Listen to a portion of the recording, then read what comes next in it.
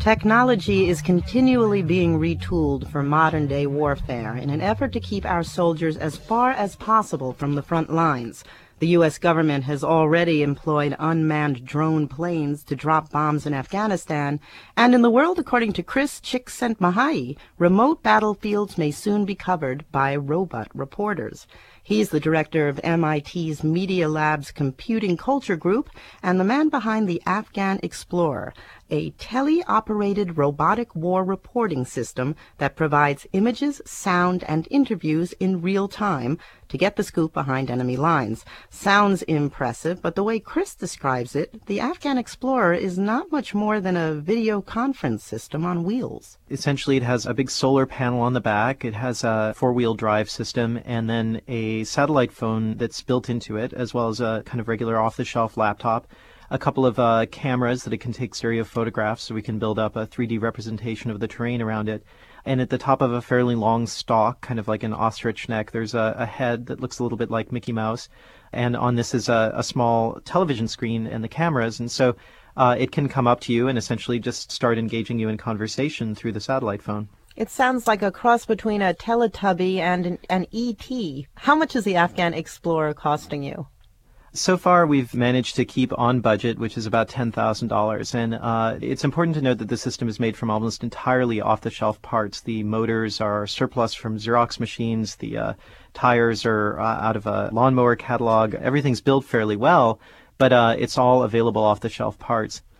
What route do you plan for the robot reporter to take in Afghanistan, and how long? We were hoping to do something of a east to west or west to east route, and we're working with local independent media organizations in a couple of neighboring countries to actually place the robot and get it over the border.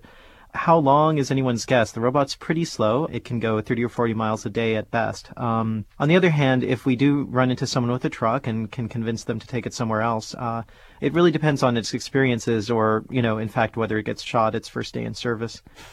The shoot-on-sight scenario raises the inevitable question, how do you think this can really work? The Afghan Explorer was built specifically to practice journalism in areas that are hostile, off-limits physically or politically to human reporters. One mine, and that's it. Right, that's the pessimistic way of looking at it. An optimistic way may be that one mine, and I've essentially built a mine-clearing system. If there's one life that's saved by it getting shot instead, I think we're doing pretty well. I mean, there's something definitely quixotic about the project. I won't argue that. I am building a technology to both solve a problem, which is that I'm having trouble finding interesting ways of getting information that I understand the many steps of mediation that it's gone through to get to me, but then also to point out the fact that information and the Pentagon are not a marriage that seems to be working very well. There's a huge amount of information that we don't get because journalists aren't allowed to travel freely across the battlefield and interview people at will. What about the Heisenberg principle? Don't you think if a Teletubby E.T. offspring enters the room, it's going to change the nature of the conversation? As opposed to Dan Rather, I'm not sure what you're contrasting it to, but yeah, of course it will, as does conversation with any journalist. You have drawn a parallel between your Afghan Explorer, essentially a drone reporter, and the unmanned drones used by the Pentagon.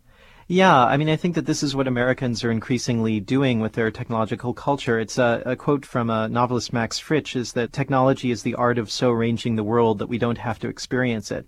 We have wars by essentially teleoperated vehicles, and there's a lot of ways in which we're fighting war that really keeps us from understanding the full impact of how the war happens to people on the ground. And so rather than fight the system of how Americans work with technology, I'm just trying to use it for slightly different means. Chris Csikszentmihalyi, thank you very much. Thank you. Chris Csikszentmihalyi is director of the MIT Media Lab's Computing Culture Group, which created the Afghan Explorer.